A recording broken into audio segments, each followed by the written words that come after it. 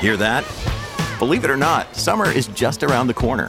Luckily, Armor All, America's most trusted auto appearance brand, has what your car needs to get that perfect summer shine. Plus, now through May 31st, we'll give you $5 for every $20 you spend on Armor All products. That means car wash pods, protectant, tire shine, you name it. Find out how to get your $5 rebate at armorall.com. Armor All, less work, more clean. Terms apply.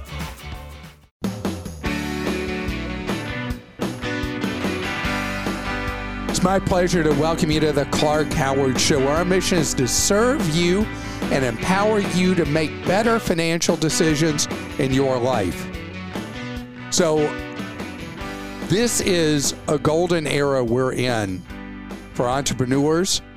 And I want to talk about why this is really a time that if you've thought about it, you can consider making the leap to having your own business. And later, cars are tracking us. Some people think that's great. Others not so much. What should you be aware of with this? So I am a born entrepreneur, and it's part of our family culture. I think about how both my brothers, my sister, and I, all entrepreneurs. Then I think about my cousins. How many of my cousins are entrepreneurs? And I don't know exactly why in our family culture it turned out that way. But one relative said, it's because none of us like to ever be told what to do. That was not a compliment. But there is a wonderful thing about being your own boss, about being an entrepreneur. And it's not necessarily about money. Not everything in life is about money. But on the money side, it is possible that being an entrepreneur gives you upside potential like you have not been able to have in your life. You have control you wouldn't have had in your life. It also means that every day you're not at work, you're not making money. There is no vacation fairy having money fall out of the sky when you're an entrepreneur. I heard an entrepreneur the other day say that she had worked every single day for 4 years, had not taken a day off, worked sick, no vacations, nothing, just worked. And you may have heard me tell the story about when I started my first business when I was 25, that I was working so much and I was so into it that I would wake up with anxiety at like 4 or 5 in the morning, couldn't go back to sleep, worried about meeting payroll or whatever it was. And I would get to where I wouldn't remember what time of year it was and would not remember what clothes I needed to put on. I mean, you can really get that absorbed into it. And obviously, that's not good work-life balance. No doubt. I mean, being an entrepreneur is a different thing. It is a commitment. It is risk. But what's amazing is you'll hear naysayers talk about the fail rate of people starting their own business. And it's true. A lot of people who start their own business, it doesn't work. And they end up losing money in it, and who knows what else. And they lose or sell the business. It's true. But most of the time, people make it. And you build something. And you're providing a product or service that people want. Today, though, it's not an either or. Because I think about how many people I've heard from over the last 15 years, as technology made this possible, that someone could dip their toe in and they could keep their regular job. And then on the side, they start a little side business. And now we're so familiar with buying things online. Okay.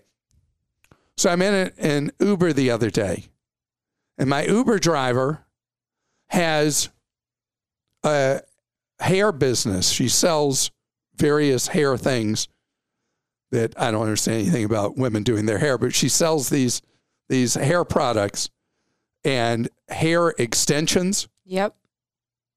You know what I'm talking about, Krista? I do. All right, you would have really engaged in this conversation because I didn't really understand the whole product thing. But she was telling me how she's been doing the Uber thing and another thing on the side, because what she's really wanted was to have her own business, and she's using that to help her fund doing it. And she's been doing it as an online business, and it's grown to the point now she was looking for space to have a retail store. And she was ready to take that leap. I mean, that's a classic entrepreneur who she kind of got into it, made sure she still had income coming in, single woman, kids grown, having to support herself. And she's been able to get to the point where she's ready to go the next step with it. I mean, this is what it's about for an entrepreneur is you find what really interests you, where you feel you can serve a need in the marketplace, and you go do it. And yes, it is possible you won't succeed. But more often than not, if you have identified a good need in the marketplace and you manage that business, you will make it. And then you are your own boss, running your own business, filling a need in society. And I love that. You know, Sarah Blakely, who founded Spanx, says, and I think this is so smart, don't talk about the product you're selling, talk about the problem you're solving when you start a business. That's really good advice. And let me say something about a lot of guys don't know that name. Women know that name. She started a whole category of clothing called shapewear, which is like where you could look better in clothing. I think most guys know who she is and know what really? She did. Yes, for sure. Well, she was a copier salesman, I think. Fax machine, copy or something like that. And she had this business idea, and she'd go in to talk to banks, and she'd go in and talk to would-be investors, manufacturers, all these guys, and they were like, they pat her on the head didn't get it. And tell her that she should keep selling her copiers or whatever. And she had that determination that she didn't care how many times she was told by clueless men that this was stupid. She believed in herself enough, and now she's a billionaire. She's now sold the company to some other big company. Yeah, she's still really involved, but yeah. Is she involved still? Mm-hmm, yeah, so her story is amazing. I think she was the first female billionaire on the cover of Forbes magazine, just lots of cool stuff. So she's very inspiring. So I'm not, again, the number of people are going to end up billionaires from whatever they're doing where everybody told them no. It's not really about becoming a billionaire. It's about being independent, being able to provide a living for yourself, being able to not have to answer to some clueless manager or supervisor or whatever. You're running your own place, your own business. And most of us aren't going to end up billionaires like Sarah Blakely, but there is opportunity out there. I think about some of the people who broke through with the, what do you call the local fancy beers? Craft beers. Craft beers. Thank you. You see, I know so much about drinking. Anyway, that was like the thing for a while. And there are people who did that, who hit the market just right, who have ended up incredibly wealthy and with brand name beers that are now sold in supermarkets and beer and wine and liquor stores and all that. I mean, there's opportunities all over the place. And I want you to know that we're in an era that being an entrepreneur is so much easier than it used to be. The ability for you to hire people to do things that you need, like design or whatever, where you can hire people online and put your work out for bid, so much easier than it used to be. There's so many parts of starting a business that are simpler than they used to be. So get out there and do it. This question is from Pat in Delaware. I'm a barber at a small shop. What is the best credit card reader device for me to use for my clients that is economical and without any major contract concerns? Yeah, Pat, this is the terrible conundrum. There are these sales organizations that get you into these ugly, ugly contracts for credit card processing and charge you a ransom for the machines to process the cards. So I'm going to give you 3 ideas. One is, if you're a Sam's or Costco member, look at their merchant credit card processing programs. They tend to provide better discount rates than you're going to find otherwise. Second is that you look at the one from Square. Don't know the average price point of your charges and what charging volume you'll have per month, but Square hits a sweet spot for people who have lower total volume of credit card charges in a month. It's very easy to use, and we hear complaints occasionally from merchants having customer service issues with Square, but not a lot, and that would be a way to do. And the third is kind of a blend of both of those. For you as a business, accepting credit cards is really expensive. It becomes a huge drain on the profitability of your business. I'm a big fan, however you process cards, to also offer a cash discount to people who will pay you in cash. That offering a better deal to people who pay cash is a win for them and a win for you. If they still want to use plastic, you process it. But no matter where you go, no matter who you sign up with for merchant processing, do not ever, ever, not ever sign a contract on the processing equipment. Buy the equipment if at all possible. And from Joe in Arizona, I'm currently renting for the first time in my life due to being outpriced in the real estate market. I've never rented before, so I'm adjusting to all that entails, including high costs. My daughter has never owned a home, but is now considering buying and being an investor. We were wondering if we could purchase a home together, and I would be her permanent renter, as it might be a win-win for both of us.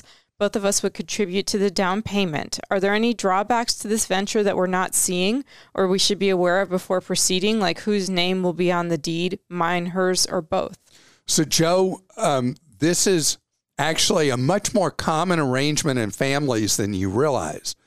And I like the way you're thinking, because you've got a kid who wants to be an investor. You need a place to live. And doing this together, some kind of blend, is absolutely fine. Now, you paying part of the down payment, but at the same time having to pay rent, that's an unusual kind of arrangement in this case. But I want you and your daughter to keep thinking it through. Look at the numbers.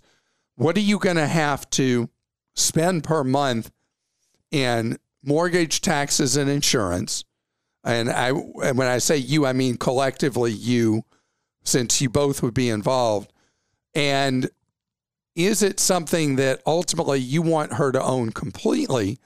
In which case, maybe you do a loan to her of part of the down payment, and she pays you back that, and then it's completely hers. You don't have inheritance issues later, and you're paying her rent. But what I would do is the two of you hash it out, talk it through, see if the numbers work, and then go see a real estate attorney, because he or she has done these kind of transactions over and over again. They know what works and what does not in terms of titling, ownership, and that sort of thing. This is the kind of thing people usually go to a lawyer after they've already done it and they're like, oops, this didn't work, you go to the lawyer before you proceed with it, but after the two of you have talked through the scenarios. This kind of thing works best, in my experience, if there's two rentals on the property. One that you would be occupying initially. You're not saying your daughter would be in the property. You're saying she'd be an investor. And then a second one that would be just a UFO renter, that getting two streams of income out of it, one maybe a garage apartment, or one being an accessory dwelling unit, or one being a basement apartment, the other being the rest of the dwelling. That's when I find that the math of this works best for the long term for your daughter. And from LaQuanda in Georgia, why is my income tax refund considered income on the following year when I'm only getting money back that I loaned/overpaid the government? All right, what you're referring to is you live in a state that has state income tax. And so when you get a state income tax refund, because the prior year you would have taken a deduction for state income tax paid, then there's like a recapture, a part of that deduction reported as income the prior year.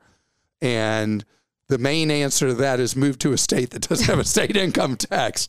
But failing that, that's why, because you caught the credit before, you have to pay back part of that credit later because you later did get a refund. And coming up straight ahead, a lot of talk, and it's going to be real action, about how AI, artificial intelligence, is going to be able to prevent accidents before they happen, reduce the severity of accidents when they do happen. But all this technology also can be tracking you.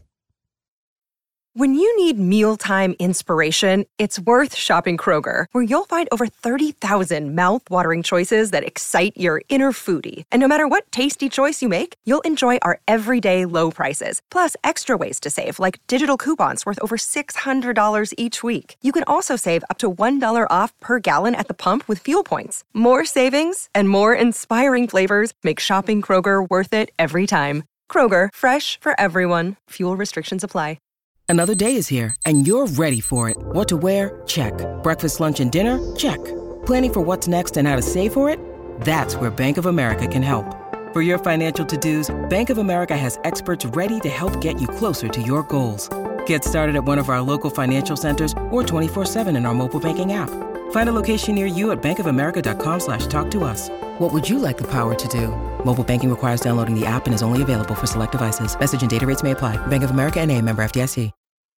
We've had a disaster in the United States over the last couple of years, and it's the number of people injured or killed in vehicle accidents has gone way, way up. Americans have had a lot of emotional difficulties from everything that went on with the pandemic. I think people don't think enough about how disruptive COVID was in our lives in 20 and 21 and the psychological harms from it. The sudden vulnerability, the people we have known who've died or got really sick, the disruption in what happened in the workforce, what happened with kids not being in school or being in school, then not in school, and blah, blah, blah, blah, blah.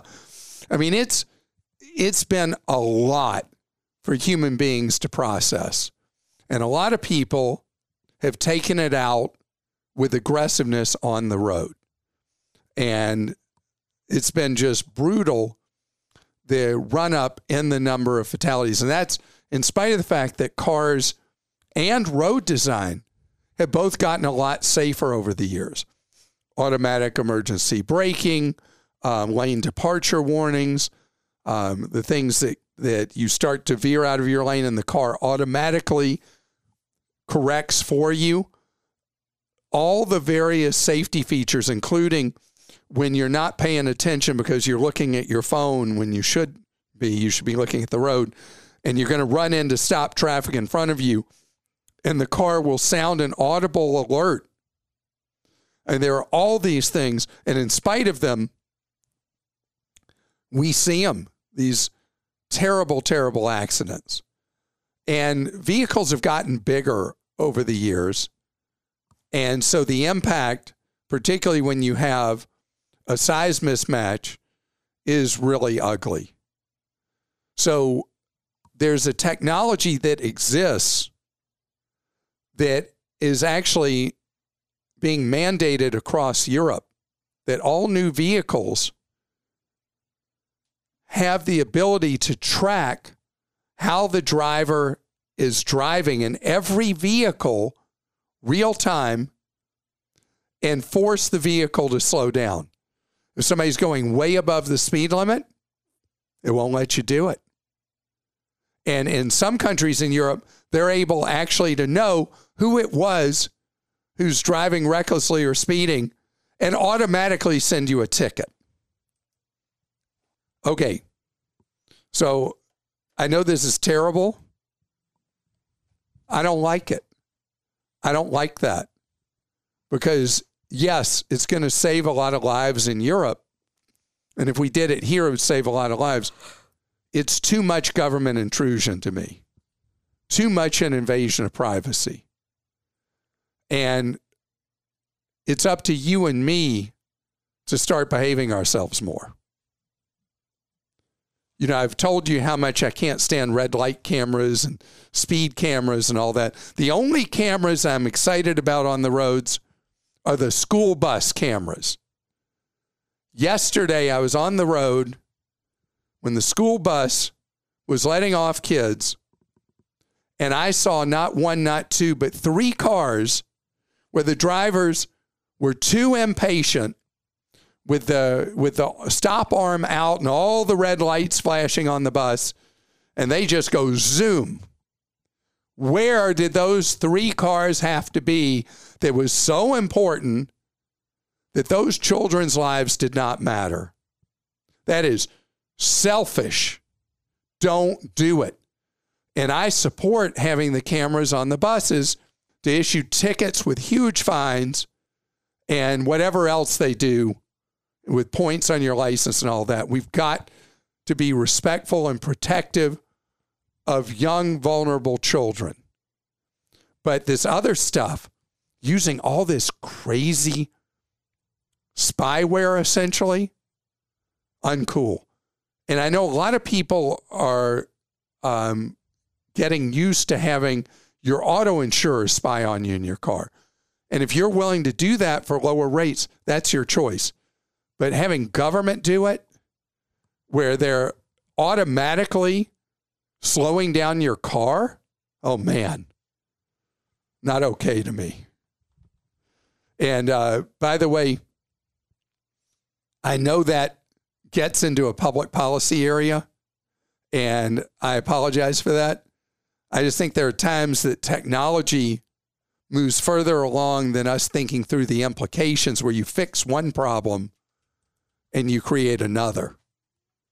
All right, we'll go to some questions. This is from Dan in Ohio. My wife has 220,000 miles on her 2009 Honda CR-V. Wow. But drives about 70 miles a day.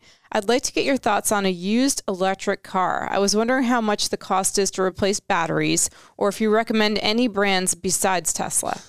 Okay, so Dan, there's a lot to unpack in that.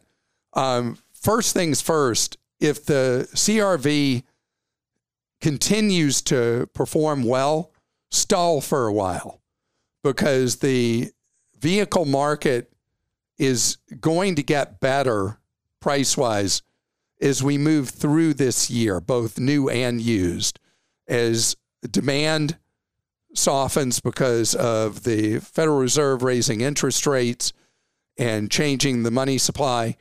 And that's going to soak up some demand that would be there otherwise.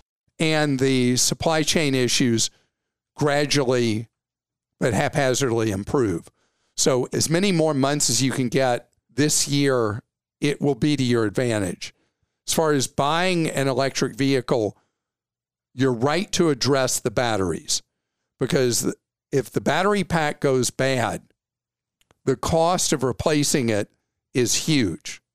The good news is a lot of electric vehicles come with extremely long warranties on the batteries. Could be 10 years, could be 8 years. So if you buy a couple-year-old electric vehicle that has shorter range, like 70 miles a day, I'd say get one that has stated range of like 120 or more. Those are not as valuable in the marketplace as today's electric vehicles, which can go as much as 400 miles on a single charge. Very common, 250 to 400 on an electric vehicle, 250 to 350 on an electric vehicle. So if you get one that's, let's say, a couple years old, 3 years old, and has multiple years left, many years left on the battery warranty, then I think you're fine. But yes, replacing the battery pack, depending on the model, could be like an $8,000 kind of thing. And that's really big money. Any brands to suggest looking at? So there are a number of Kias available that are that have the range, that have been out a few years, have the range you're talking about. You might find a Chevy Bolt that is available. And then the odd one that might not be a perfect fit for your wife would be the Chevy Volt, V-O-L-T, a discontinued vehicle that you run on electricity so many miles a day, like 50 miles a day with the newer versions of the Volt. And then after that, it runs on gasoline. So your wife would not be 100% electric, but she'd have no range issues ever with a Volt. This is from Suzanne in Florida. There's a huge economic/financial issue facing Americans that I have not heard you address, the Great Reset, a transformation of our economy from a shareholder economy to a stakeholder economy. Please talk about how this will affect people and what this will mean for the average person. Okay, so Suzanne, what an interesting question. And again, we are a politics-free zone here. So let me see if I can answer this as someone who is such a free enterpriser and capitalist. I'm not a fan of this whole concept, which is where large modern corporations talk about that they serve not just the stockholders, they serve the community, the stockholders, the blah, blah, blah, the blah, blah, blah, blah, blah, blah. And it tests really well. But the job of a company, in my opinion, is to provide a product or service for the marketplace at a price that people want to pay and meet a need in the marketplace. That the companies that do the best are the ones that do that ethically and provide well for their employees and treat their employees well. That it's enlightened self-interest, that the best of the free enterprise system is when you have companies that everything they're about is meeting a need in the marketplace and realizing that to best meet that need, that they have to make sure they take care of their employees and the community they're in as part of it. But not these mamby-pamby kind of statements that talk about all their stakeholders, that ultimately there's what's known as creative destruction in capitalism. A company that at one time was like the absolute champion of what they do, and the marketplace shifted and they didn't shift with it, and that company ends up going extinct. And that's what capitalism does, is that creative destruction keeps the system fresh. And I don't like the whole idea of these bureaucratic corporations with all their weirdo mission statements. So if that got too political for you, I apologize, because we try to stay as a completely political free zone. And as far as how you stated it, the idea of corporations doing it, corporations take their eye off the ball, which is providing a product or service efficiently that the marketplace wants, lose their relevance in the marketplace. So I don't worry about it being an overall negative effect on the U.S. economy or world economy or anything like that. I look at it as only negative for the company that loses focus. And from David in New York, I have an Amex Gold card and an Amex Sky Miles credit card. I don't need both. Should I consolidate them into one or the other, and which one? So, David, I hope you have other credit cards, several other credit cards, because when you give up that credit limit you have on one or the other of these two cards, that can lower your overall credit score. American Express Sky Miles card can have an annual fee as high as $550. Don't remember what a general use Amex Gold card fee is, but we're not talking low annual fees with these cards. So the question would be, in deciding which of these two, how much are you flying Delta? If you're flying Delta at least twice a month and you're doing charge volume on the Amex card of many, many thousands of dollars a month, the Sky Miles card is worth having.